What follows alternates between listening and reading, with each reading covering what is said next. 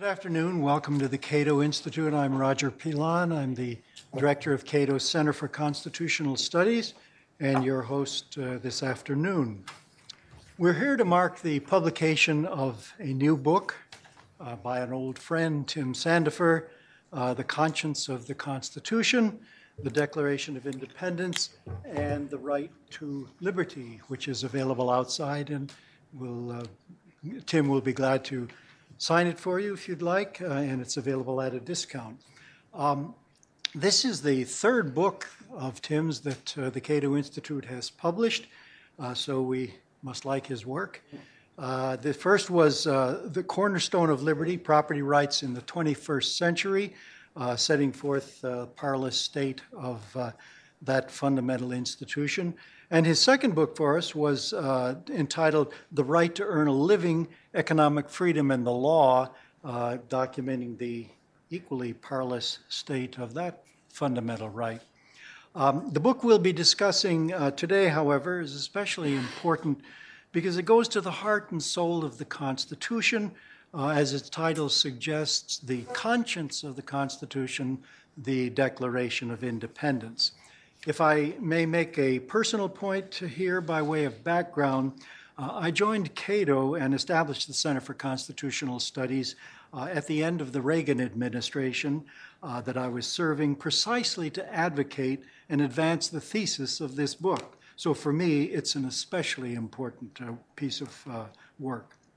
At the time, legal positivism had long been the reigning theory of law among both the then dominant liberals and the ascendant conservatives, from Lawrence Tribe and John Ely to Robert Bork and Antonin Scalia on the right. The Declaration was thought to be an important political document, but it was said to have little bearing on the Constitution or on constitutional interpretation. Our task, therefore, was to change the thinking about this, to argue that the Declaration set forth the founders' moral, political, and legal philosophy, their philosophy of government, and especially their philosophy of political legitimacy. And it was crucial to understand that philosophy, we argued, if we were to understand the Constitution, and especially to faithfully interpret and apply its often broad language. Well, we've worked toward that end over the years since, and I'm pleased to say that the debate, including in the courts, has moved slowly in that direction. And in the book we're here to discuss today, Tim has drawn all of that together in a single, accessible place for which we are deeply thankful. So let me now introduce Tim, and he'll take it from here. He'll discuss the book for about 20 minutes or so, after which Professor Arcus will offer another 20 minutes of comments. We'll then have a brief response from Tim and perhaps from Hadley as well, after which we'll open it up to the audience for questions and then go upstairs to the George M. Yeager Conference Center for lunch. For those of you who are keeping schedules or have hours to bill, we'll be wrapped up by about 1:30 and we'll be through with lunch by about 2 o'clock. All right, Tim Sandefur is a principal attorney at the Pacific Legal Foundation, and he heads the foundation's Economic Liberty Project, which protects entrepreneurs against intrusive government regulation. He's successfully challenged occupational licensing restrictions in several states, including California, Oregon, and Missouri. He represented the plaintiffs in Merrifield v. Lockyer, a major economic liberty decision out of the Ninth Circuit. He also works to oppose eminent domain abuse and has litigated important cases in that area in California, Florida, Missouri, and elsewhere. In late 2011, he was named Appellate Lawyer of the Week for his work challenging the constitutionality of the Patient Protection and Affordable Care Act, otherwise known as Obamacare. He is the author of some 40 scholarly articles on subjects ranging from eminent domain and economic liberty to copyright and legal issues of slavery and the Civil War. He's an adjunct professor of law at the McGeorge School of Law in Sacramento. He's a graduate of Hillsdale College and of the Chapman University School of Law. Please welcome Tim Sandefur.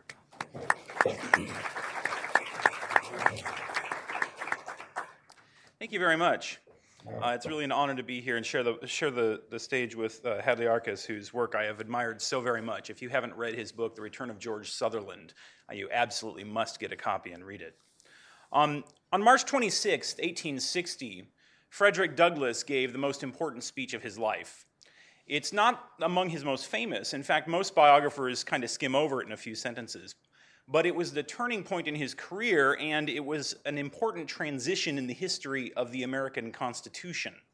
The speech was entitled, "The Constitution of the United States, Is it Pro-Slavery or Anti-Slavery?" And in answering that question, anti-slavery, Douglass was signaling a new phase in the abolitionist movement. Previously, abolitionists led by William Lloyd Garrison had denounced the Constitution as a pact with hell and burned it at July 4th meetings because they considered it an essentially pro-slavery document. Garrison essentially agreed with the slave owners of the South that the Constitution protected slavery as a property right, and therefore he damned it as evil and insisted that the North should secede from the Union. He printed the motto, "No Union with Slaveholders," on the masthead of his newspaper, The Liberator. At first, Douglass was attracted to this view. After escaping slavery, he spoke at his first anti-slavery meeting at Garrison's invitation, and it was Garrison who helped persuade him to write his famous autobiography. But by 1860, Douglass and others were having doubts about Garrison's anti-constitutionalism. A group of legal scholars led by people like Lysander Spooner, Samuel Chase, William Jay, Charles Sumner, Joel Tiffany, and especially former President John Quincy Adams, had formulated an interpretation of the Constitution based on the classical liberal principles of the Declaration of Independence. In their view, the Constitution made at most temporary accommodations for slavery, placing it in what Lincoln would call the course of ultimate extinction. Some of these authors went even further, arguing that the Constitution was incompatible with slavery, so that slavery was already unconstitutional.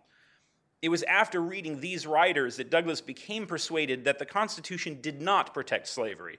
Instead, as he put it in a later speech, interpreted as it ought to be interpreted, the Constitution is a glorious liberty document. Now, the intellectual godfather of these anti-slavery constitutionalists was John Quincy Adams, who argued that the Constitution must be interpreted in the light of the Declaration.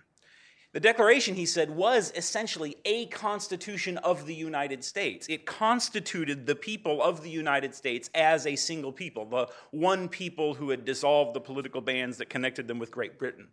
And the Declaration thereby created the American nation, but not on the basis of accident, historical circumstance, or ethnicity, but on the basis of certain principles.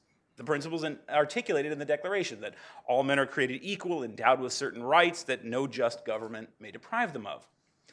Independence was declared, wrote Adams in one of the most popular pamphlets of the 1830s. The colonists were proclaimed to be one people, renouncing all allegiance to the British crown. Thenceforth, their charter was the Declaration of Independence. Their rights, the natural rights of mankind. Their government, founded upon the self-evident truths proclaimed in the Declaration.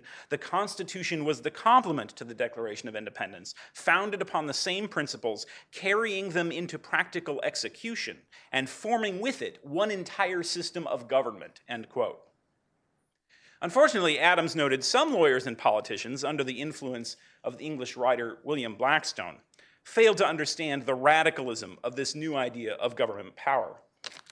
And in fact, Blackstone is often cited today as a legal authority for interpreting the Constitution by people who ignore what contempt many of the founders had for some of Blackstone's views. Right. Jefferson, for example, said that Blackstone was perverting the rising generation of legal scholars. James Wilson denounced Blackstone. In 1803, St. George Tucker published an entire 5th volume to his edition of Blackstone, devoted entirely to disproving all the things Blackstone said about government sovereignty.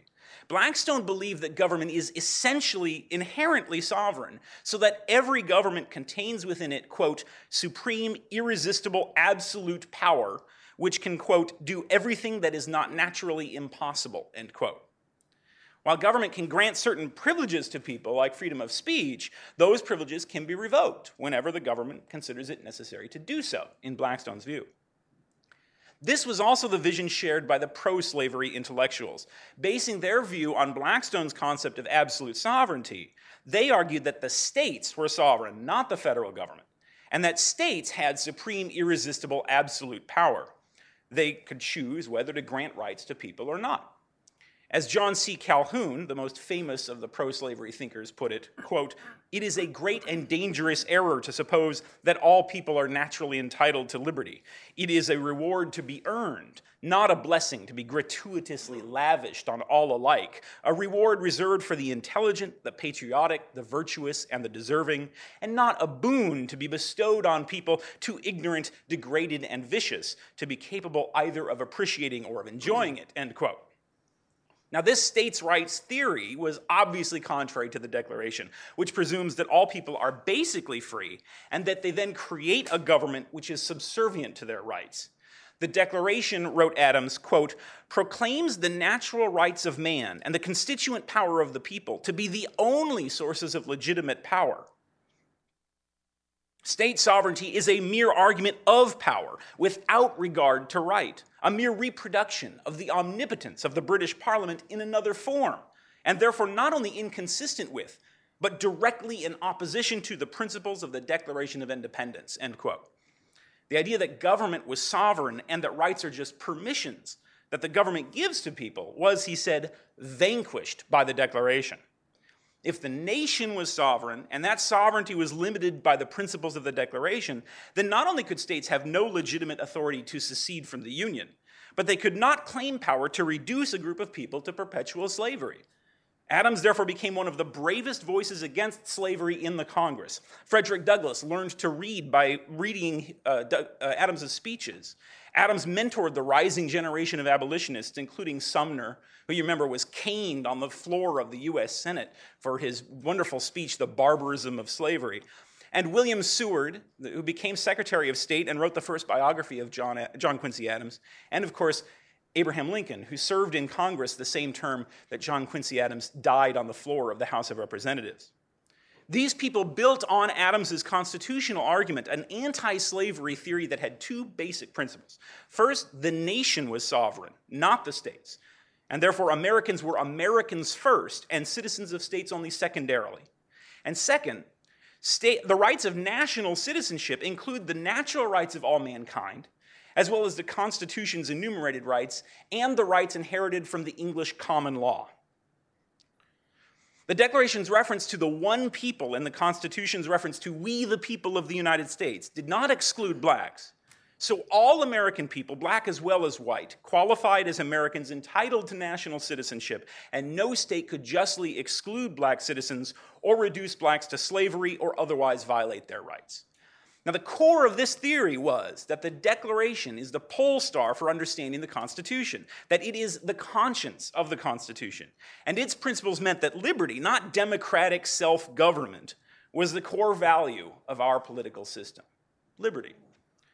Pro-slavery thinkers obviously rejected all of this. They held that people were primarily citizens of states and that their rights depended not on national citizenship, but on state citizenship. States could choose to grant or to withhold rights from individuals to suit the needs of society. The pro-slavery constitutionalists rejected that declaration, calling it, quote, a self-evident lie. Or John C. Calhoun said in the Senate, there is not a word of truth in it. They insisted that all men are created equal really only meant white men. This, of course, was the view of Chief Justice Taney in the Dred Scott opinion of 1857. That opinion did not surprise people like Frederick Douglass. What he objected to was that the older generation of abolitionists like Garrison agreed with it.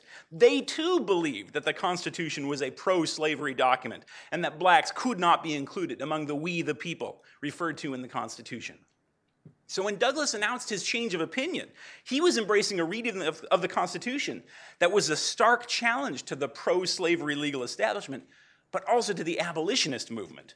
The Garrisonian doctrine of no union with slaveholders, said Douglass, leaves the slaves and their masters to fight their own battles in their own way. This I hold to be an abandonment of the great idea with which that society started. It started to free the slave. It ends by leaving the slave to free himself, end quote. So Douglass and his allies instead advanced what we might call, copying Hayek, the Constitution of Liberty. And it was these men who would form a new Republican Party that would triumph in the Civil War. When that war ended, these men saw the opportunity to amend the Constitution to ensure that it would be forever interpreted the way that they interpreted it. Now, this was a little bit of a touchy subject for them because, in their view, no amendment was necessary. They thought their interpretation of the Constitution had been right from the beginning. And then some, like Sumner, thought that abolishing slavery was enough. Eventually, though, they realized that a new 14th Amendment was necessary to ensure that the Declaration's principles would be enshrined in the Constitution forever. And that amendment encompasses anti-slavery constitutionalism perfectly. First, all people are citizens of the nation primarily, and only secondarily of the states. In fact, states are stripped of the last essence of sovereignty since they no longer have the authority to decide who their own citizens are. Secondly, Americans are entitled to protection for the privileges or immunities of national citizenship, which include their natural rights, their constitutional rights, and their common law rights. Nor may any state deprive them of liberty without due process of law or of equal treatment. This amendment constitutionalizes anti-slavery theory, a fundamentally classical liberal, or as we would call it today, libertarian political philosophy. It prioritizes freedom over democracy as the basic constitutional value, and it promises federal protection against state abuses. Now, I want to emphasize this point, especially given the recent article in the New York Times profiling Senator Rand Paul. Libertarians have a better claim to the legacy of the anti-slavery movement than either conservatives or liberals today. The principles of the anti-slavery constitutionalists, rooted in the Declaration of Independence, which triumphed in the ratification of the 14th Amendment, were libertarian principles. Unfortunately, that amendment was soon undermined, and as the 20th century dawned, a new generation of political philosophers abandoned the idea of the Declaration and the thinking of the abolitionists and returned to the obsolete states' rights model that held that states could do anything they were not expressly barred from doing, and that individual rights are privileges that the government may grant or withhold to suit the needs of society. In 1903, the University of Chicago political science professor Charles Merriam, the first political science professor at Chicago, wrote that, quote, "From the standpoint of modern political science, the slaveholders were right in declaring that liberty can be given only to those who have the political capacity to use it," end quote.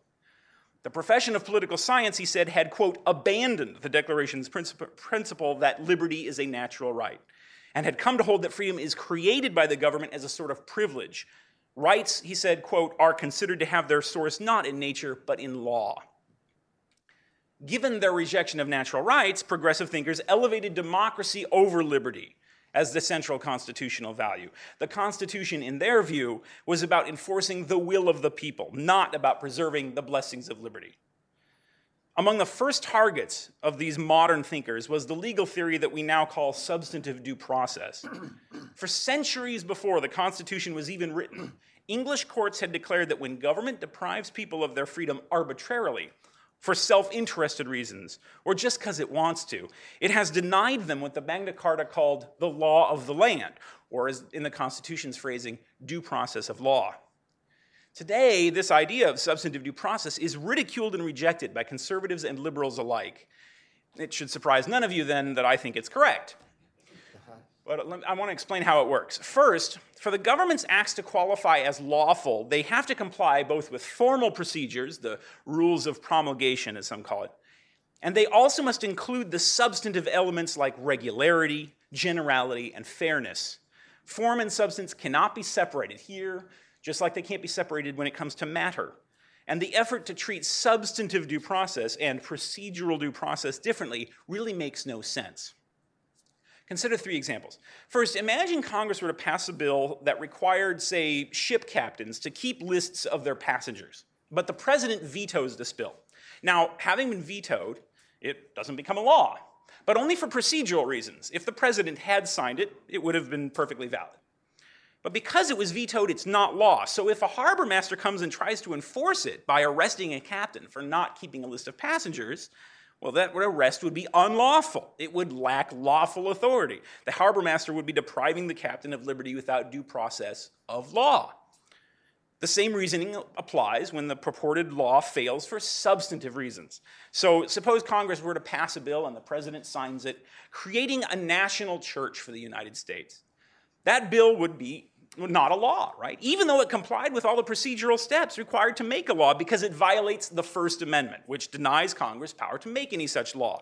Since the statute could not claim the status of law, a sheriff who tried to arrest a dissenter for violating it would be depriving the dissenter of liberty without due process of law, just as in the first example. The arrest would be unlawful, not because of any procedural shortcoming, but because the sheriff lacked any duly constituted authority to deprive the dissenter of his liberty.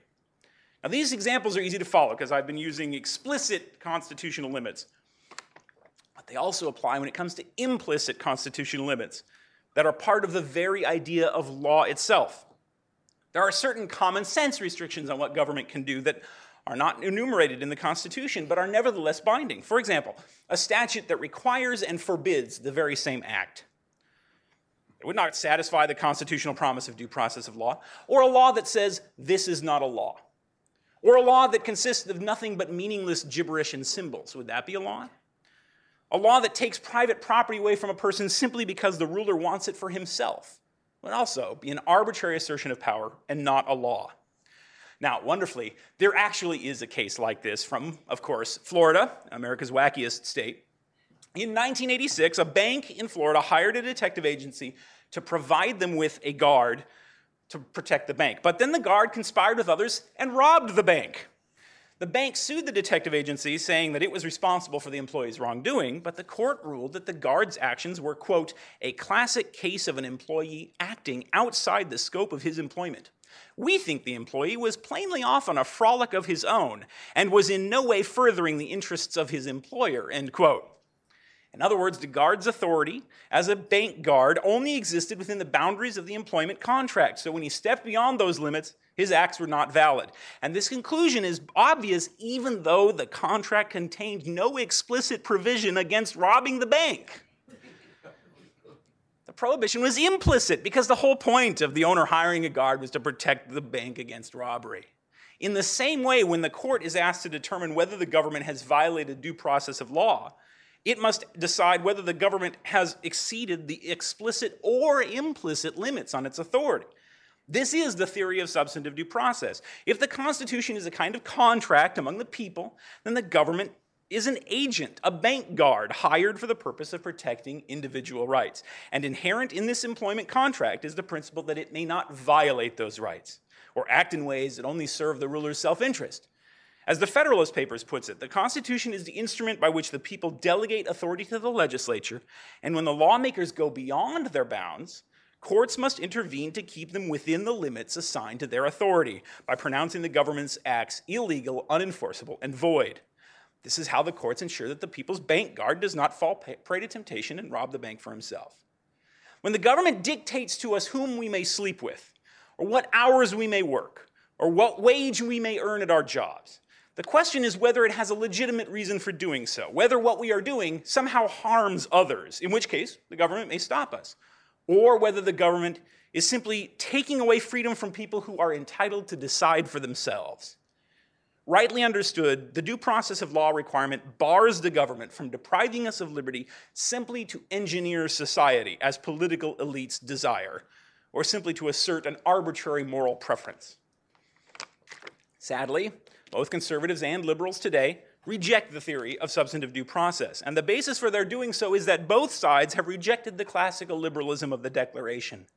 They no longer believe that people are fundamentally free and that government exists to protect their rights. Instead, like the progressives, both sides presume in favor of majority power and assume that rights are privileges given to the people by the government, which government can revoke when political leaders think doing so is a good idea. Not long ago, I heard an interview with Supreme Court Justice Stephen Breyer. He was asked what he thought was the most important part of the Constitution, and his answer was democracy, a word that appears nowhere in the Constitution of the United States. The Constitution's first line says that liberty is a blessing. It doesn't say the same thing about government or about democracy.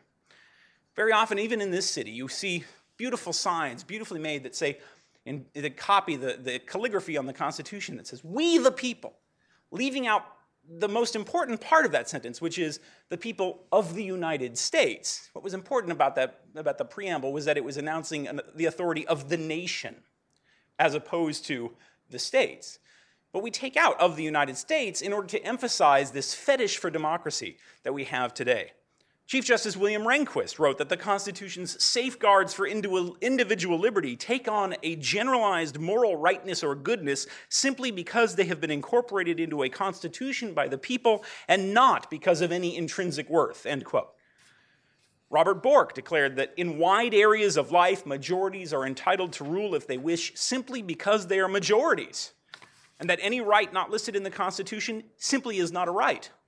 Liberal Professor Cass Sunstein writes that the private or voluntary sphere is actually itself a creation of law which government can expand or contract to suit social needs. Professor Lawrence Tribe declares that there really is no such thing as natural liberty because society creates freedom. So, quote, "there is no neutral natural order of things, so freedom of contract and property is an illusion," end quote.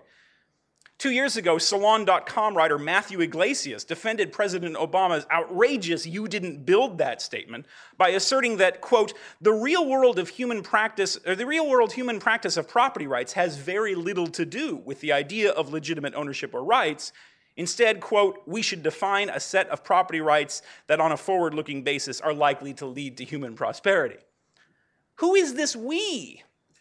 The elevation of the power of the majority over the rights of the individual, the basic assumption that people are not free unless we say so, is now so commonplace that we hardly notice how extreme a proposition it really is. It is contrary to the foundations of our constitutional system. It betrays not only the principles articulated by the founders, but the constitutional rebirth that was announced in the 14th Amendment.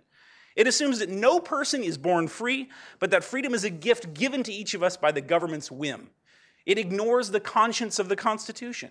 Yet it is so prevalent an assumption today that government routinely restricts the individual's right to use private property, to run a business, to ingest drugs, to possess a firearm, to support political candidates, to choose their own cars, their own schools, their own spouses, their own medical insurance, and even their own light bulbs, all in the name of democracy.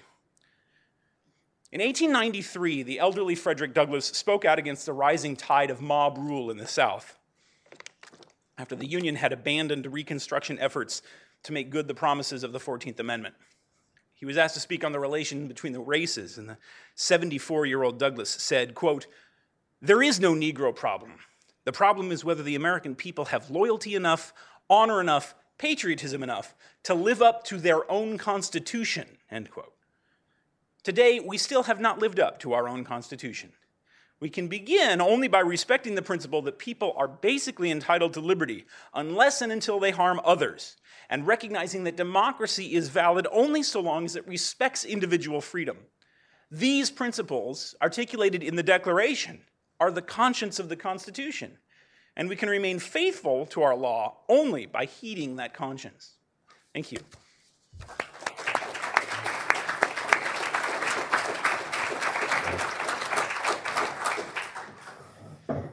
Thank you very much, Tim, for that spirited defense of the Constitution and its conscience. We're now going to have some comments from Professor Hadley-Arkes, also an old friend. He has been a member of the Amherst College faculty since 1966, and since 1987, he's been the Edward Ney Professor of Jurisprudence. He's written 5 books with Princeton University Press, including First Things and Beyond the Constitution and The Return of George Sutherland. But his most recent books have been with the Cambridge University Press, including Natural Rights and the Right to Choose in 2002, and Constitutional Illusions and Anchoring Truths, the Touchstone of the Natural Law in 2010. His articles have appeared in professional journals. He's also written often for popular publications like the Wall Street Journal, the Weekly Standard, National Review, and so on. He's been a contributor also to First Things, a journal that took its name from the book by that title. And for 8 years, he wrote a column for Crisis magazine under the title of Life Watch. Professor Arcus has been the founder at Amherst of the Committee for the American Founding, a group of alumni and students seeking to preserve at Amherst the doctrines of natural rights taught by the American founders in Lincoln. That interest has been carried on over now to the founding of a new center for the jurisprudence of natural law right here in Washington. It's called the James Wilson Institute on Natural Rights and the American Founding. Professor Arcus has drawn to this project a cluster of accomplished federal judges who have wanted to get a firmer hold on the natural law and brought them together with some gifted teachers of philosophy and law. The purpose of this new James Wilson Institute is to teach anew to lawyers, judges, and students those principles of law that furnish the guide to the American founders as they set about framing the Constitution. Please welcome Professor Hadley Arcus. Thanks for that fine introduction. Take me another minute. Tim reminds me that when Barack Obama was elected president, the night he was elected, he was at a throng in my hometown of Chicago. And the next day, Jim Stoner wrote to me from LSU. Did you notice? He said, 221? We've built the country, Khalistan by 221 years. In contradistinction, Lincoln said at Gettysburg, 407 years ago, Barack Obama counted the beginning of the country with the Constitution, 1787. For Lincoln, it went back to 1776. The regime began with the Declaration of Independence that articulated the first principle, from which everything followed. I have to confess to you, ladies and gentlemen, that I have trouble saying no to Roger over the years. And I'm glad he lured me. I'm almost glad he's not selling insurance, but he lured me, and I'm so glad because he gave me the chance to read Tim's fine new book. I used to say that my favorite epistemologist was Lou Costello, because in one of their famous bits, Abbott had come up with a fine idea, and Costello said, "That's an excellent thought. I was just going to think of it myself." Roger and I have friends who could go for 2 weeks on that line. This is an excellent book. I was just going to write it myself. I should have, and people who know my writings, I suspect, could have read this and thought, with the exception of the voice, thought they might have been reading me, perhaps until page 90. But I suspect that Roger invited me because he knew that Tim and I coincided in so many ways in the defense of natural rights, the defense of Rufus Peckham in the Lochner case, even in our willingness to clash with some of our friends doing conservative jurisprudence and their dismissal of substantive due process. Tim has found some marvelous sources in the 19th century that I hadn't seen. I'll be drawing on this book. This book should be in everyone's library.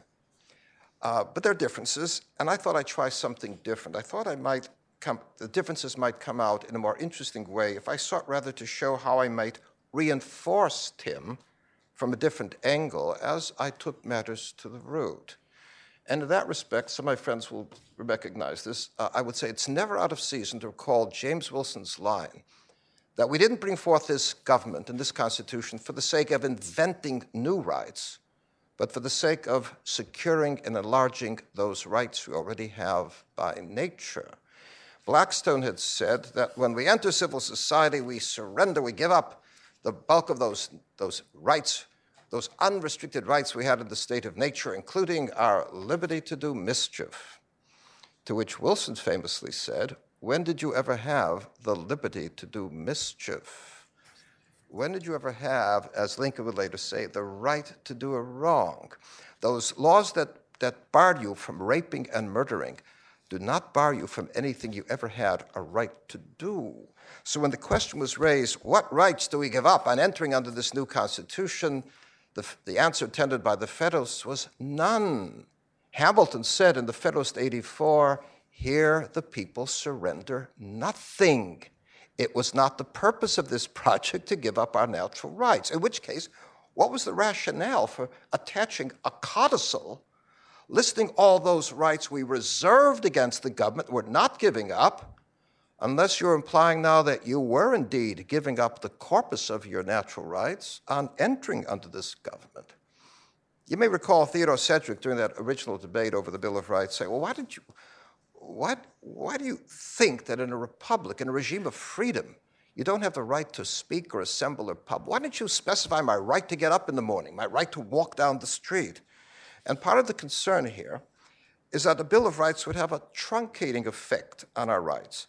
It would impart the sense that the rights written down were far more important than the rights we neglected to write down. Or it would impart the sense that we receive those rights through the positive law, something you detect when you hear people say, those rights I have through the First Amendment, as though in the absence of that amendment, you wouldn't have had those rights. That concern has not been dislodged even by the Ninth Amendment. So if we ask people, do we have a right not to be subjected to wage price controls? Well, that's not part of anything restricted or reserved in the Bill of Rights, so it must be part of those residual powers that belong to the government to enact things of that kind. The understanding of natural rights runs well beyond anything set down in a list. Even that the familiar rubrics of life, liberty, property don't really mark off things to be protected. The natural right to life did not mean a right to life everlasting, or that the community may not put us in harm's way in the defense of the community, or even use capital punishment. Our liberty is restricted in any law, including the laws that put up traffic lights. Our property is taken in taxation. The question in every case is whether our lives may be taken, our freedom restricted, our property taken in taxation with or without justification. I'm constrained one day from walking to our apartment on Cathedral Avenue because the fire department is fighting a fire. My liberty has been impeded. My natural rights, my constitutional rights have not been violated. There's a patent justification for that restriction.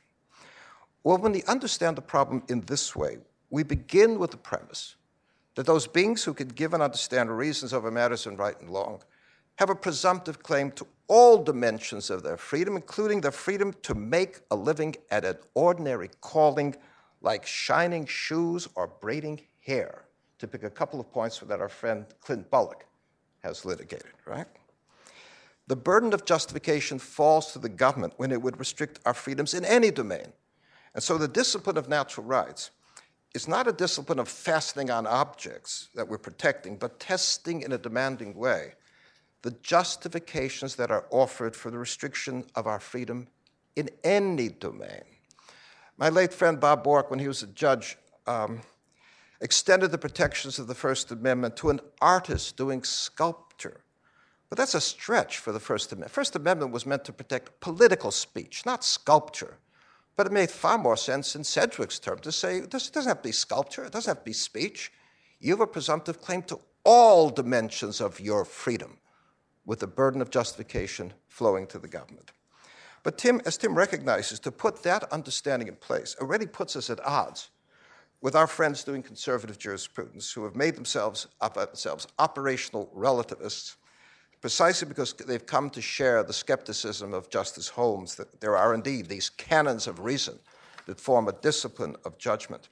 So a central concern of Tim's and mine is with a tendency on the part of key figures in the conservative movement, including some of our friends, to treat moral argument and natural rights as simply expressions of taste or subjective feelings, as matters of likes and dislikes.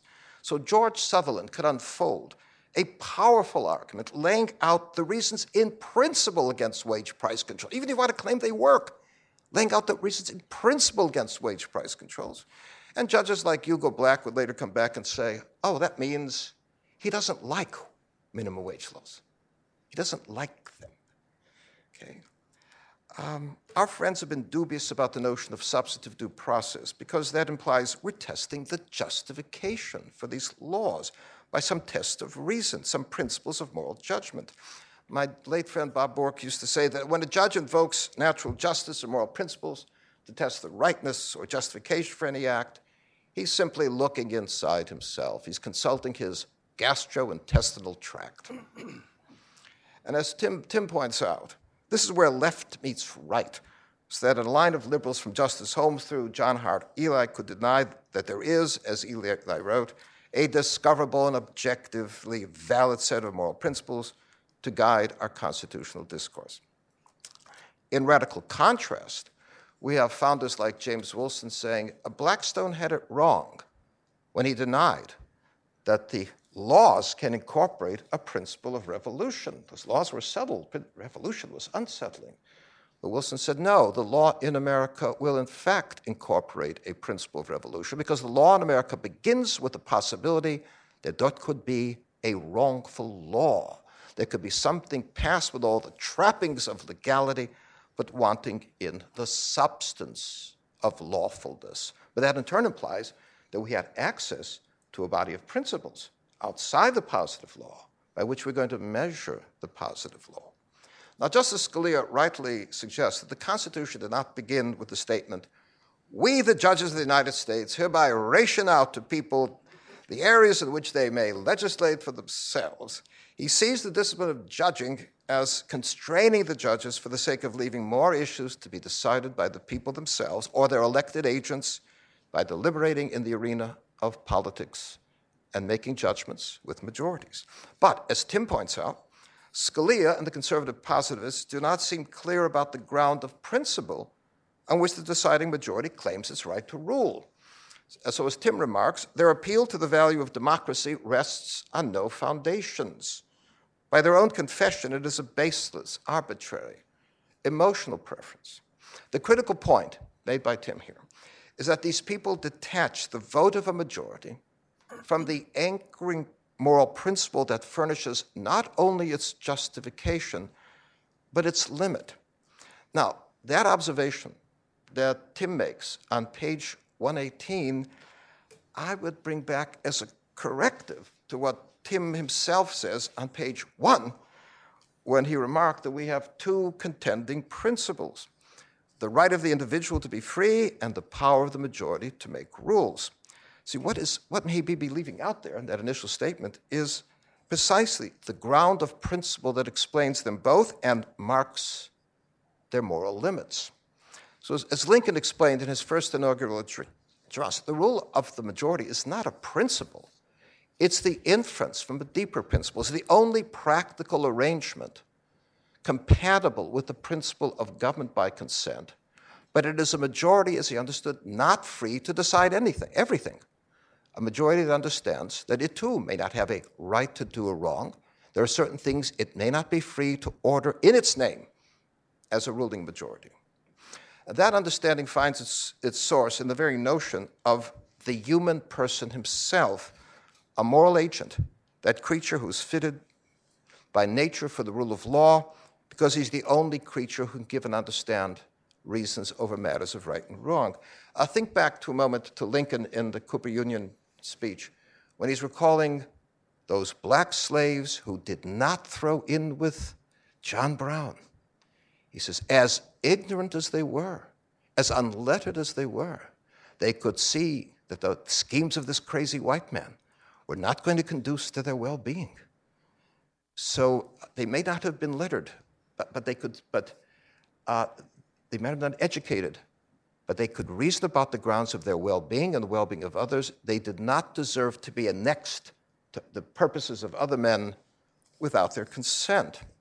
So we might say that slave in his unlettered state had the capacity to give and understand reasons over matters of right and wrong.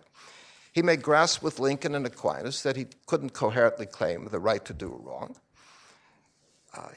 He understands that when he says that something is wrong, that it's wrong, say, to torture an infant, he says with a moral logic that it would be wrong for anyone, for everyone, that anyone may rightly be restrained from doing that. He cannot say it is wrong and that someone has the right to choose it. So he understands then that there are serious limits on what he can rightly command in the name of his freedom. And precisely the same way, the ruling majorities, composed of free men, need to recognize the things they can never rightly command in the name of their standing as a ruling majority. But once those points are in place, this is a line I'd offered to Tim, it becomes clear that Tim himself can't really be arguing this book for liberty, unqualified by any moral shadings or moral meanings. For on his own terms, I think we'd insist on rightful liberty, on the freedom to do only things we are rightfully free to do. The liberty we claim is the liberty directed to a rightful end, not the liberty of a criminal enterprise. So Tim himself makes a point of that culminating line in the Declaration of Independence when the drafters said, we make the claim here for the right of this independent states to do the kinds of things that independent states may of right do, not a right to do anything.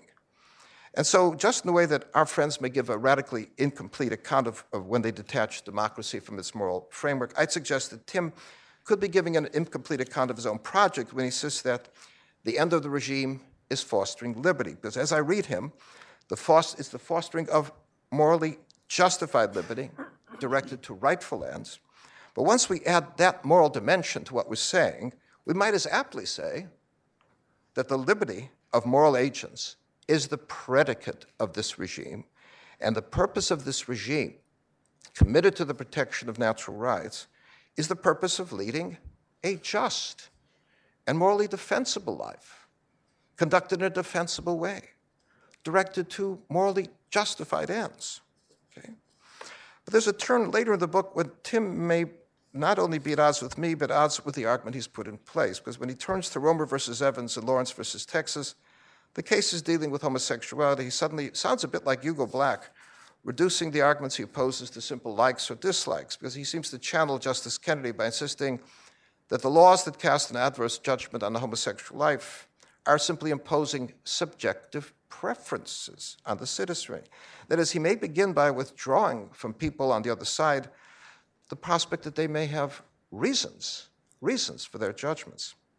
Now, I had a peripheral involvement in Romer versus Evans, and that case creates a real conflict for libertarians.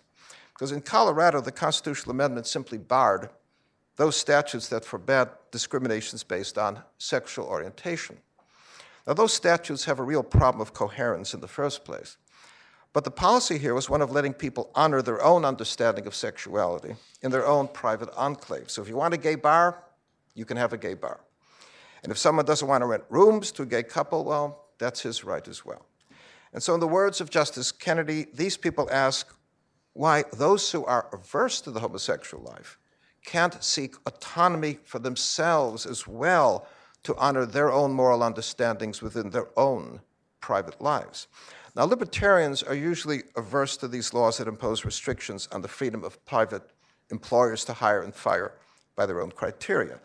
And if they employ the harm principle, and mean by the harm principle material harms, they'll ask, what real harm was done when a man refused to bake a cake or a couple had moral reservations and refused to take pictures, lending their approval to a same-sex wedding?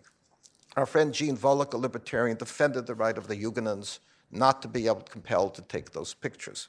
But here, my libertarian friends run into the conviction of gays holding to the logic of morals.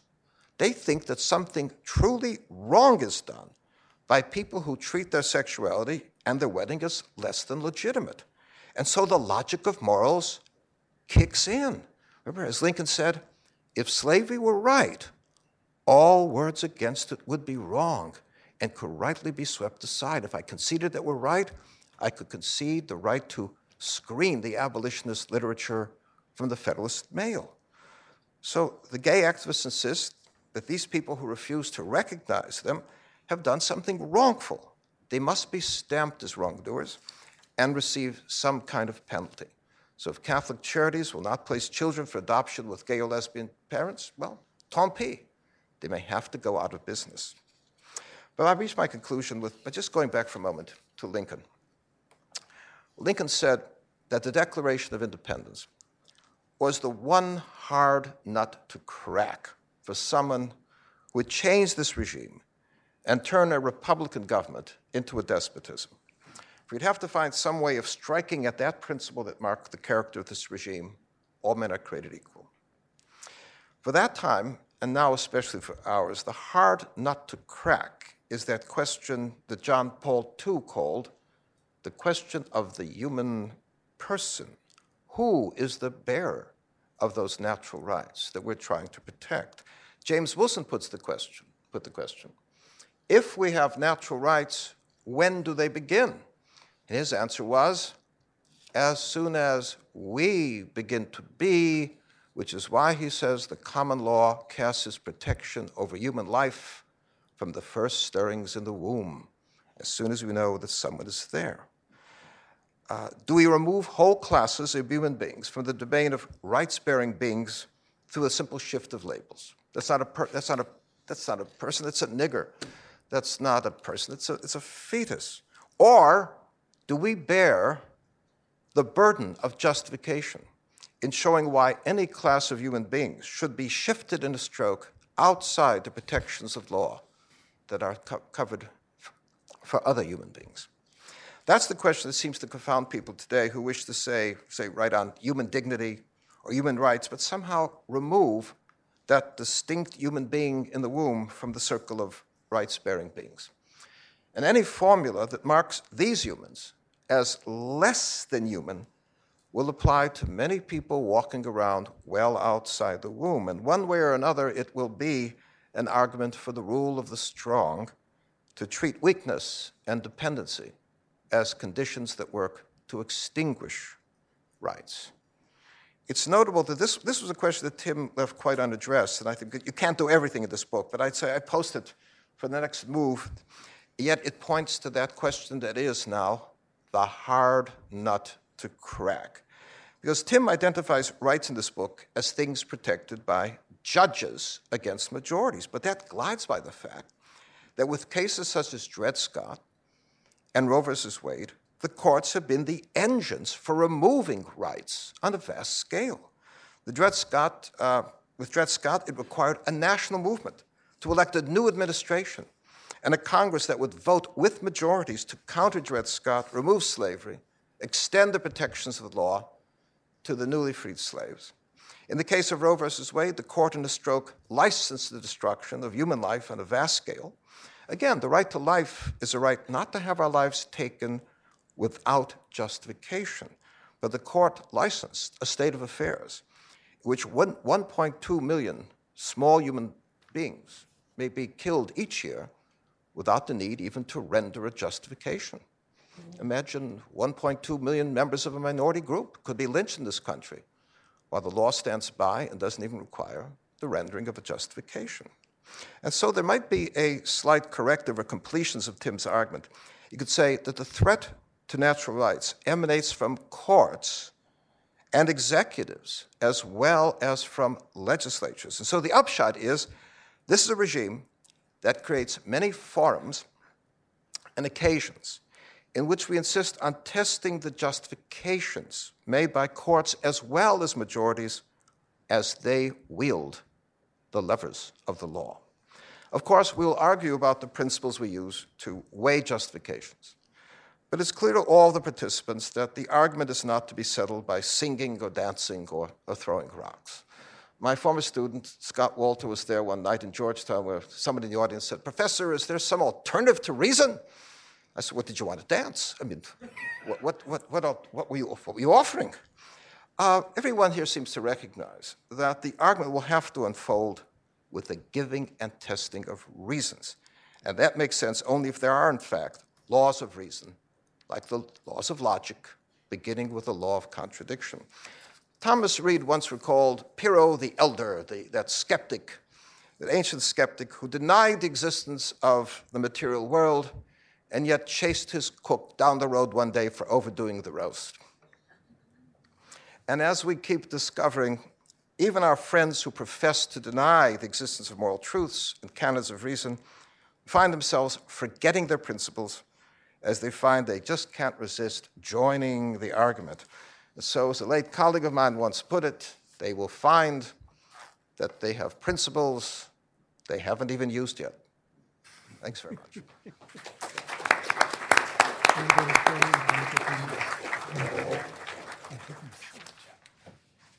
Well, it's a lot of stuff to respond to. Let me just say,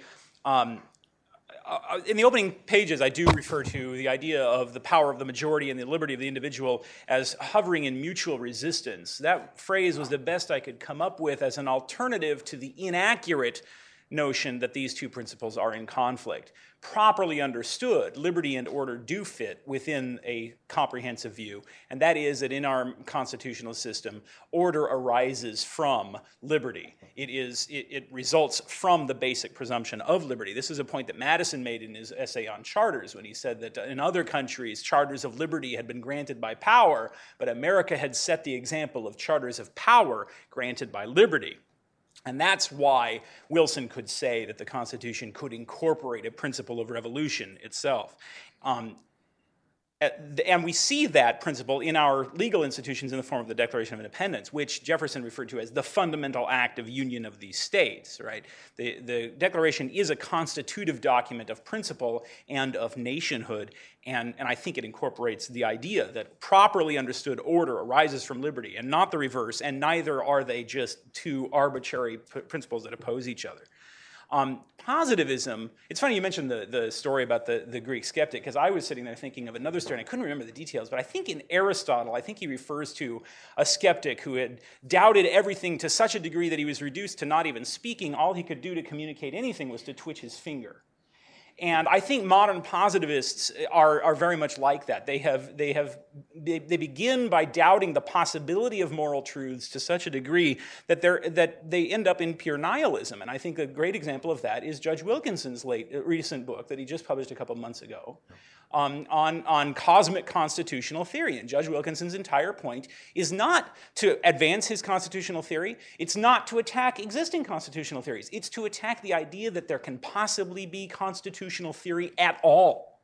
There simply is nothing there, is his point of view.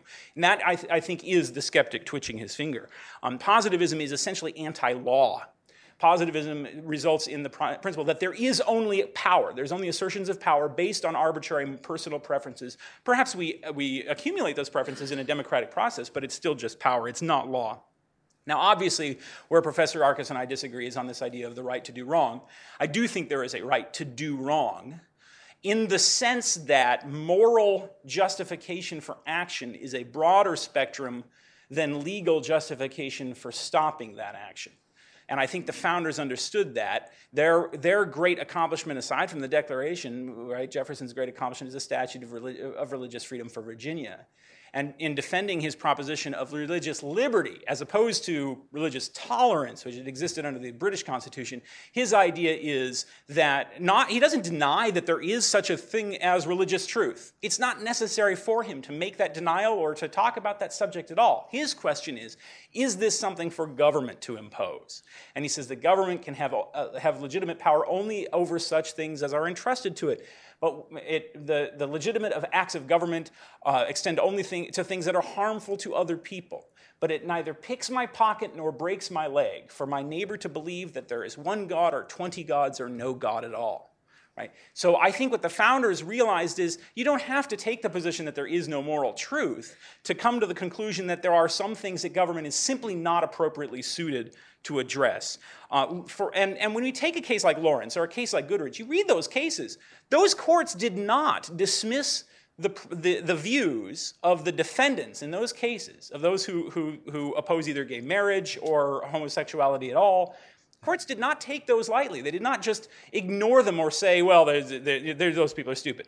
Those decisions go through the arguments that have been advanced in support of restrictions on such behavior and finds them baseless as a matter of philosophy, addresses those objections and says, for example, some people say, well, marriage is to procreate the species, but infertile couples can be married, right? That's an example of one of the arguments that the court goes through.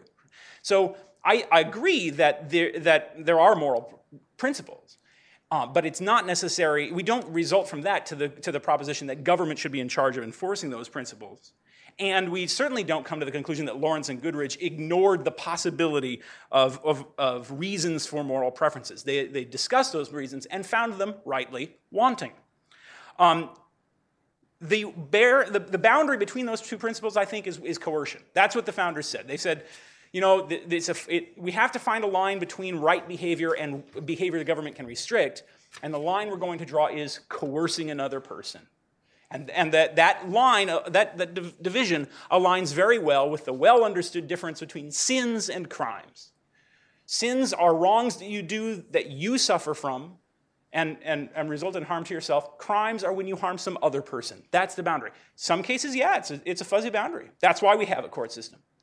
And finally, on this question of courts protecting rights, I agree. There are other institutions that are supposed to protect rights. The legislature and the president have every bit as much an obligation to ensure that their acts are constitutional and protect individual rights as do the courts. But their views their position in our constitutional system has not come under such consistent fire as the courts have. The courts are routinely regarded in today's discourse as an anti-democratic institution. They're not. The judges are chosen by the people. Through an indirect process like the Secretary of State is, sure. But many people choose their presidential candidate based on the judges he's likely to appoint. You mentioned Clint. Clint Bullock wrote an entire book about this, that choose your president based on the judges he's likely to appoint. So the judges are a democratic branch within this overall framework of individual rights. Thank you. Thank you, Tim. That, by the way, was Aristotle, Book 4, Chapter 4 of the Metaphysics. And what he said there was that when you're speaking to someone who is reduced to being able to say nothing for having offended the law of contradiction, you walk away from him because he's no better than a vegetable. All right, now let me open the questions with one that I want to put to Hadley about this critique that you've raised that runs through the natural law critique of natural rights theory. I mean, this is a long-standing critique about the right to do wrong. People who argue that there is a right to do wrong never have in mind murder, rape, and robbery for that. They're talking about the kinds of things that you spoke about, engaging in actions that are often called victimless crimes, for example, taking drugs, if you will, engaging a prostitute, or engaging in homosexual activity. These are the things that, on a theory of good that is often tied intimately with natural law theory, would be held to be wrong. But there we have the contrast between the natural law and the natural rights theories, and the need to go more deeply, like Sir W. David Ross did in his book, The Right and the Good, and the distinction between the right and the good, being able to sort out these so that you can say that you do have a right to do wrong, even though I may disagree with the wrong that you are doing, as long as it does not violate the rights of me or of anyone else. How say you, by way of response? Well, I was never as much enamored of that distinction as other people. W.D. Ross in that book, The Right and the Good, said, yeah, we can have those, this is a good pen, this is a good knife. We understand what a good knife is. When we get to a good man, we probably couldn't detach the notion of a good man from the moral definition of a good man. On that, forgive me, on that axiom, that matter of the right to do wrong. Here, I invoke Groucho's line to Margaret Dumont. He said, I was fighting for her honor, which was more than she ever did, I'd say, Tim, I'm fighting for your argument here. The right to no right to do wrong is axiomatic. Invoking of a right to do wrong comes when someone is trying to impose something on us, and we're fending off that demand. When we're fending it off, are we saying, I don't like what you're doing, in which case the answer is, but I do? Or is it would be wrong for you to do that, wrong for anyone in your place to do it, which case it's ended by somebody saying, oh, I just have a right to do a wrong. Sorry, I can do this. But on the matter of, look, we had a recognition of wrongs you may not do yourself. The courts will not uphold contracts which you contract yourself in the state of peonage, right? And we had a logic for it, a term for it. We called them unalienable rights, things we may not even do to ourselves. If we may not do them to ourselves, we may have a hard time authorizing other people to do it. If we come to the recognition it's wrong to take a human life because of the race of the person, it may be wrong even to take our own lives, and then to license a doctor to help take our life because we're of the wrong race. I think it does run beyond matters of taking life. And once again, on the matter of injury, I wasn't clear on maybe Tim and I can have this discussion, but Hobbes reminded us that the root of injury is in jus, right? justification. We may subject ourselves to pain at the hands of a surgeon. We think it's done with our permission for our own good. And the question of what counts as an injury may be something that simply is not justified. And it may not be a material harm. So there are many parts of our laws today that couldn't be accounted for simply with a material harm. So again, and going back to your main point, my own inclination is to think that once we step into the level of imposing judgments with the law, we're in the business of offering justifications for what we're imposing. We're back in the moral realm. And to say that I don't say I have a natural right that can be detached from my obligation to explain why I have that right. As for because I would think, Tim, I was making your argument, but I think, as Lincoln would say, we have all these cattle and horse running about. They don't claim rights. We can clear them off the land. We impute rights to those beings who can give and understand reasons over matters of right and wrong. But as creatures who give and understand matters of right and wrong, they may recognize the things they don't have a right to do, and the things they may not claim the freedom to do, even though they're standing as free men. Okay. Now, we're going to go to the audience. Please raise your hand, identify yourself, wait for the microphone to come, identify yourself, and any affiliation you may have. And I'm going to be directing the people with the microphones to the next question while your question is being asked or answered in the interest of saving time. So, sir, you were right up there with this gentleman, this Andy Hawks, I believe. My name's Andy Hawks. I'm a local attorney. And my question, which I'll direct to Mr. Sandifer, but welcome comments by the panel, is about the citizenship clause of the 14th Amendment. Clearly, a state can't deny citizenship to someone who is recognized as a citizen under the 14th Amendment, but could a state expand citizenship? For example, suppose Texas changed its constitution to give Texas citizenship to illegal aliens who graduate from a Texas high school, or to fetuses that are viable outside the womb. Would the citizenship clause preclude that? My view is yes. I believe states lack any authority whatsoever to determine citizenship. That determination is made for them by the federal government, according to the 14th Amendment, which says that all people born or naturalized in the United States and subject to the jurisdiction thereof are citizens of the United States and of the state wherein they reside. So the Constitution, in fact, determines who citizens are. The federal government can't even change that. So no, I don't believe states have any authority whatsoever to regulate citizenship, either to deny or expand. This gentleman right here.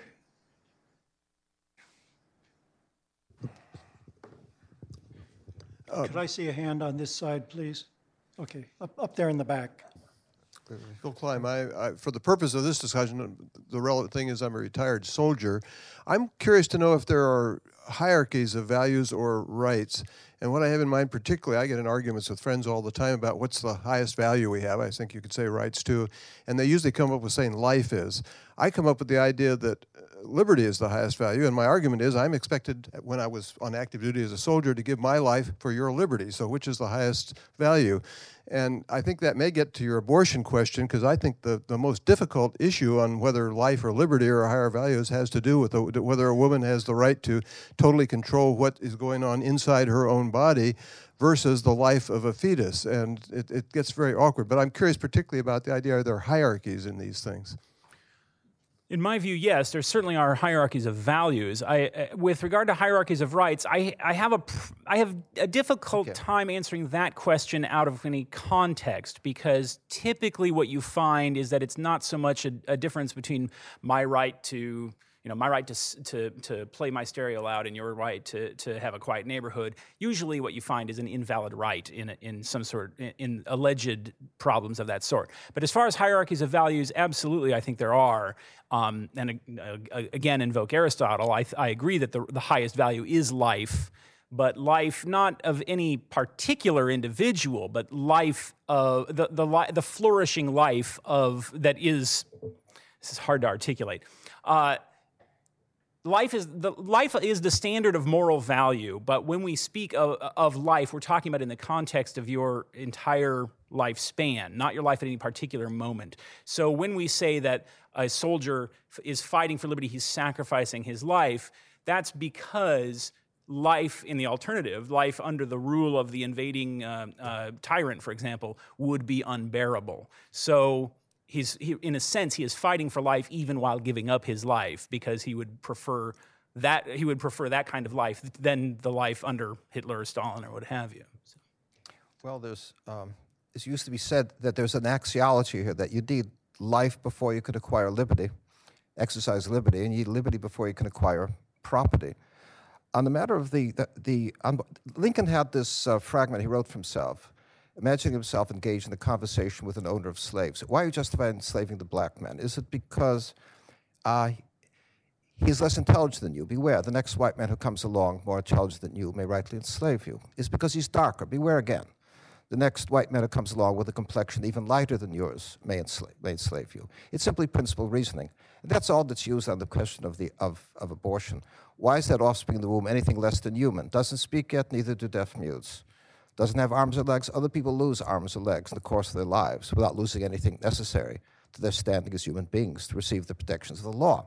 Once you have that, all you've established is, if it's a human being, people of ordinary folk understand that people don't become more human as they become older, as they become taller, that the murder of a child is every bit as much a homicide as the murder of an older person. And so the question is, once you're in on that axis, you understand that you can still take the life of that child in the womb, but the reasons you have to bring forth should be at least as compelling as the reasons you bring forth to justify the taking of other human lives. Listening to this discussion, I'm prompted to ask, is there a metaphysician in the House? On this, I should probably say just a few words on abortion because it keeps coming up. I think it's outside the scope, because my point in my book is to argue that this kind of reasoning has a legitimate place in jurisprudence, which alone is a contentious thesis. And that's the point that I was trying to make. I, however, do differ from Professor Arcus. I don't believe that anything possessing human DNA is entitled to a right to life. I don't believe that a single-celled or a double-celled entity that has no mind is entitled to a right to life that is equal to or perhaps superior to the right of the mother. And so I do believe that the Constitution does protect a woman's right to choose. That's my personal view. But I don't think it's relevant to the book, so I don't really get into it in the book. Oh, I think it is. This is an area where libertarians do disagree. Yeah. And it brings us back to what I take to be one of the ultimate questions in this area, namely, is there a right to suicide, or do we follow the British rule of old, namely criminalize suicide, which of course was not very effective as a remedy. Up there. I'm Ernest. I go to Georgetown Law.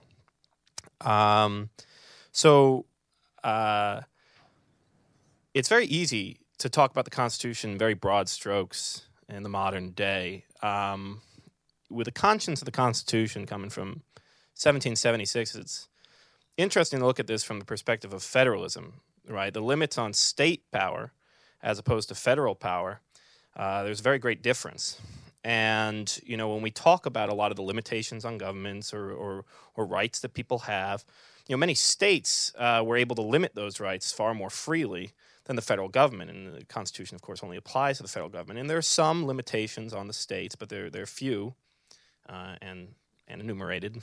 And I was just wondering, this development, when I learned First Amendment speech, they skip right from the Alien Sedition Acts to the Progressive Era, right? And they talk about fire in a crowded theater. And that's the First Amendment. And that, it's only incorporated after the 14th Amendment is passed. And so the country has evolved to have this federalism that recognizes rights and applies it to the states and perhaps promotes freedom overall. But throughout this whole discussion, it was interesting to hear no real distinction in principle between the rights that a state government has versus a federal government. When they're both governments, they both have power. And I was wondering where in principle the difference is and why one of them has more rights than the other, or more authority than the other, more justification than the other to infringe on your rights. Well, Tim, at the Constitutional Convention itself, there was that famous colloquy between Roger Sherman and James Madison, when Sherman said, "We will have done all of our work if we simply strengthen the power of the national government in foreign policy and in commerce." And Madison says, "Oh, no, no. It was the insecurity of private rights within the states." Think of canceling debts. That had more to do with bringing out this convention as anything else. You're simply treating the problems in the confederal aspect. And there was a recognition that, as Hamilton and others said, those smaller states were more subject to being dominated by local factions. At a certain point, there would be an advantage, such as the Contracts Clause, be able to appeal outside the terrain of that local government to more distant authority. Well, today, you see the same. They say people aren't relativists where they live. The local government passes a statute to bar topless dancing or pornographic bookstores or video stores. So where do the owners go? They go to a federal court to annex to their side a more libertarian body of law that would offset that local tyranny that has imposed those restrictions on them. So you could say this was there from the very beginning, and what you've had, we could argue, is simply a fleshing out, enlargement of that with the 14th Amendment. But look, as you say, the court did not start enforcing the First Amendment against the states until the 1920s, right, with the Goodloe case. And up to that point, it wasn't until 1964 that they intimated that the Alien and Sedition Acts were unconstitutional. What defeated those acts? The election of 1800. And so Scalia's point would be, they created a structure to secure rights. They didn't depend on the courts. What secured those rights were a citizenry armed with a vote who could punish and throw out those politicians they saw as threats to those rights. Well, that's true. I think it's also important to remember that one of the Jeffersonians' big complaints that led to the Revolution of 1800 was that courts were being too deferential to government power. They complained that the Federalist-stacked judiciary was allowing the government to violate the Constitution, and for that reason, it was largely futile to try and challenge some of these things in courts.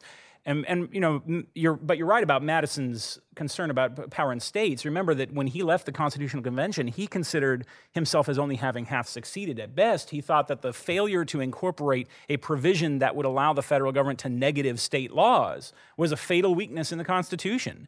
But as far as the Bill of Rights not applying to the states, your question basically is why the Civil War occurred, right? Because these questions were left ambiguous at the time of the Constitution being written and over the coming decades. And the people like John Quincy Adams, who would later go on to formulate the anti-slavery constitutional theory, rejected Barron versus Baltimore from the very beginning. Akhil Amar, in his books, calls them the Barron Contrarians. They were the people who thought that the Bill of Rights ought to apply to the states, just as to the federal government. Nothing in the Bill of Rights explicitly requires that they be limited to the federal government, except the First Amendment's reference to Congress shall, which of course then implies that those amendments lacking such a predicate should apply to the states because they don't have that reference. It was, of course, to overturn Barron versus Baltimore and to perfect that view of the Constitution that the 14th Amendment was written. Our friend Richard Epstein, the line about Richard is that Professor Epstein thinks that the First Amendment should end after Congress shall make no law. Does that mean that establishment churches as late as 1836 were unconstitutional? I'll give you Amar's answer to it, which is, he says that at the time, that of course the Constitution, yes, the Constitution was written, the First Amendment was written at a time when the eradication of state-enforced established churches was not possible. And so the 14th Amendment was written in such a way as to accommodate state-established churches. And what Amar argues is that by the time the 14th Amendment comes along, the idea of an individual's right not to be subjected to a state-enforced church was so well accepted that it should be read through the 14th Amendment's due process clause and other clauses. Would have been defeated politically. That's an interesting argument. David. There is a metaphysician in the house. That's sort of. I'm David Kelly. I'm with the Atlas Society. And I have a question for Tim about the burden of your talk. You drew a distinction between state, the issue of what's the ultimate locus of sovereignty and citizenship, the state or the nation. And then also the distinction between, or difference, to rights belong to people and governments set up with to do only that which they've been authorized to do, or are rights given by the state. And you were linking those two things in a way that I didn't quite understand. They, philosophic in terms of political philosophy, right? They seem like somewhat distinct issues. That's a very good question. I appreciate you bringing it up. The link between those two, the link between the location of sovereignty and the limits on sovereignty is the Declaration of Independence. And that's why that's such a crucial document, and it's so crucial to see it as a legal document, as part of the Constitution of the United States. Because it creates, as a contract, it creates an entity, a corporate entity, the United States of America, on certain terms. Just like if you were to create a corporation that says this corporation exists for the purpose of selling widgets, and they start selling Sontenenners instead, you would say they have no corporate authority to do that. The same thing with the Constitution. The Constitution creates the people of the United States for certain enumerated purposes. And outside those purposes, then the states have authority. So it at the same time, what the Declaration does is creates a union, and which the Constitution perfects by declaring the limits on that union. Now, we mentioned the Constitutional Convention. There was not just the colloquy between Madison, but there's a moment when Wilson is debating with, I believe it was Luther Martin, over whether the states are independent and sovereign of themselves. And Wilson overwhelmingly wins this argument. And one thing he points out is the states were never sovereign, ever in history. That's right. They declared independence unitedly, not separately, and they did not declare themselves separate from one another when they declared independence. The Declaration says these united colonies are free and independent states, and they are united only in their collective capacity. That if they were, he says, if they were sovereigns, then they were deaf because they could never conduct foreign commerce. They were dumb because they could not send ambassadors, right? So that was the principle that won out in Philadelphia. That was the principle that won out in the ratification debates. And that was the principle that was denied and rejected and ignored by the secessionists in the 1830s and our own secessionists today, is that the United States is a nation of itself made up by the people, so that the states have no authority to leave the government because they have no authority to intervene between the people and their federal government. Hi, Tim. This is Paul Jossi. Thank you for writing the book. I look forward to reading it. If I remember the history correctly, one of Jefferson's original grievances against the empire was slavery. Right. And this was actually taken out when the original document was, enacted. Whatever verb is correct there. So I was wondering if you would address this in your book, and is this a case of a strong, powerful minority overtaking the language that maybe we would all have preferred being there? You could write volumes on why the language against slavery got taken out of the Declaration, because it's very telling about what the founders were doing and what they were capable of doing, and about Jefferson's own personality. As a politician, and a very, very successful politician, Jefferson knew when he was beat, and he was beat when it came to the Declaration of Independence. His language in that draft denouncing slavery is very emphatic. It's the only place in his draft where he writes in all capital letters, denouncing slavery, and underlines denouncing slavery. That section was taken out, he said, at the insistence of Southern states. But Jefferson his character deserves this criticism, that he was unwilling to put himself out on a limb for ending slavery the way the lot of his neighbors and friends were, especially late in life. Jefferson was comfortable saying, well, that's for future generations to worry about. But as Lincoln said so famously, all honor to Jefferson, who had the presence of mind to insert into a merely revolutionary document a timeless truth applicable to all men and all times. I love that phrase, merely revolutionary document, because had it lacked the language about all men are created equal, endowed with certain rights, it would have been merely a revolutionary document. Paul? Paul Kamenar, an attorney, and Tim, I'm looking forward to reading your book, and also I hope to see you back here again, perhaps talking about the Origination Clause case you have in the D.C. Circuit. Just a question with respect to state sovereignty and national sovereignty. How would you square that with the argument well made by Professor Randy Barnett at the Federalist Convention in his debate with Judge Harvey Wilkinson, that it's the people that are sovereign? And related to that, in terms of the Declaration of Independence, how would you compare that with the United Nations Universal Declaration of Human Rights? With regard to the sovereignty of the people, I think my argument rests quintessentially on the sovereignty of the people as opposed to the sovereignty of the government. But that sovereignty, understood in terms of the Declaration, is limited inherently. The people have the sovereign authority only to do those things which they have the right to do. So people have no sovereign authority, for example, to institute a government that simply steals property from some people and gives it to others, because they have no authority to do that themselves, so they can't delegate that authority to their government. I think the Constitution is well understood on that, and actually the man when it came to the sovereignty of the people and these principles is James Wilson, who is a brilliant founding father who is sadly does not receive the kind of attention that he deserves today. Your second question was about the Universal Declaration of Human Rights. Well, that purports to be an aspirational document only. It's not a legal document. Some of it's okay. Some of it's really stupid. It declares everybody has a right to paid vacations, which, among other things, as Tom Palmer has very well pointed out in his essays on rights in another book published by Cato. The rights are the alleged rights in the Declaration of Human Rights are inconsistent with one another. If you have the right to paid vacation, but also the right to medical care, what do you do if your doctor goes on vacation? Those rights cannot be reconciled, and that's an indication that it rests on a faulty understanding of the idea of rights. The next to last question. Gabe Latner, Cato Institute. To go back to your argument about why states can't secede, that makes a lot of sense if you're a positivist, that the states were never sovereign, therefore they can never declare that they are their.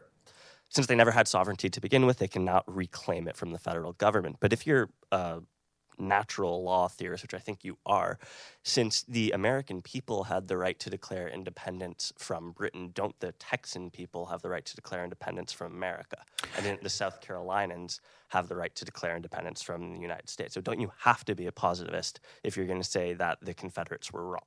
No. So I lay all this out in my article, How Libertarians Ought to Think About the Civil War, which I urge you all to download and read. The answer to your question is sorta, and that is, yes, absolutely the people have the right to revolution. And the Declaration of Independence lays out the contours of that right.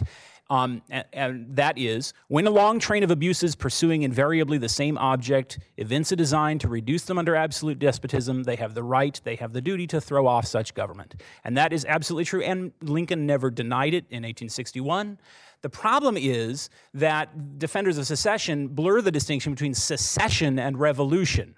What we've been talking about is the right of revolution, the right to throw off tyrannical government that is aggressive against your freedoms.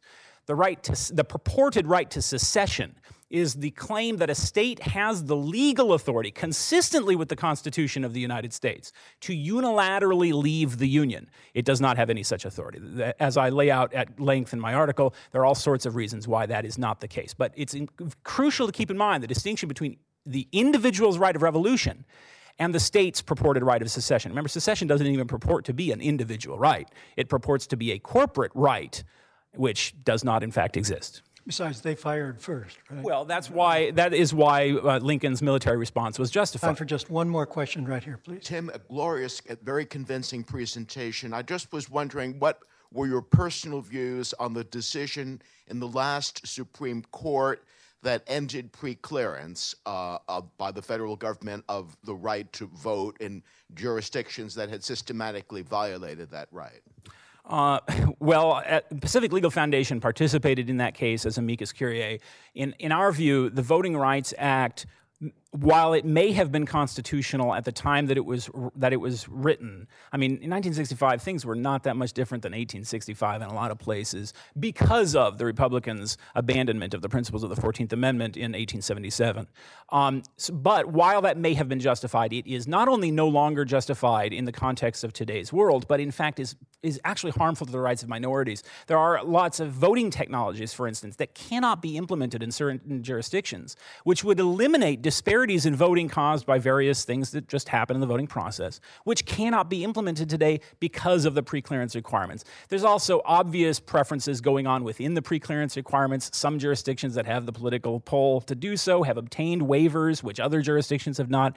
And the formula for requiring preclearance is arbitrary in some cases. Marin County, California requires preclearance under the Voting Rights Act of 1965. Why in the world is that justified in today's world? If any of you haven't been to Marin, please come visit lovely Northern California. We can't afford to. Hadley, did you? Yeah, I'd just like to reinforce Tim from another direction. The Lincoln commented on the declaration from the Confederate States. It begins, "We, the delegates of the states." He said, why this pressing out of the rights of the people? September 10th, 2001, I was on my porch writing a piece for the Wall Street Journal before the world changed the next day. September 11th, the conference in South Africa, UN conference, declared the inalienable right of the Palestinian people to their own state. And you think, was that the Declaration of 1776 or of 1861? It couldn't have been 1776 if they're declaring the inalienable right of the Palestinian people. It was the inalienable right of the Palestinian people to an elected government. But that would have called into question the legitimacy of half the members of the United Nations. So it had to be the 1861. We're simply declaring the right of with utter indifference to the nature of the regime under which they live. Though, I mean, as Tim said, when this country was recognized, the Brits didn't send ambassadors to Boston and to New Haven and other places. It sent one ambassador to the capital of the new place. But during the time of the Civil War, it took New York to go abroad because the Treasury under Buchanan was exhausted. So it took New York to go abroad to raise money to buy arms for the Union. And who knows, if Obama continues, I may want to move to Texas and revive some old arguments. This circles back to the first point that I made in response to your comments, and that is that properly understood order arises from liberty. A properly understood right of the people to govern themselves must be based on individual rights. The purported right of collectives to govern for themselves in disregard of individual rights simply does not exist, whether it be in Cuba or in Iran or in China or in South Carolina in 1861. I'll drink to that. Yes. All right. There are restrooms on this floor, on the floor below, and on the second floor. We're now going to the George M. Yeager Conference Center for lunch. But before we do, please, a warm round of applause for our speakers.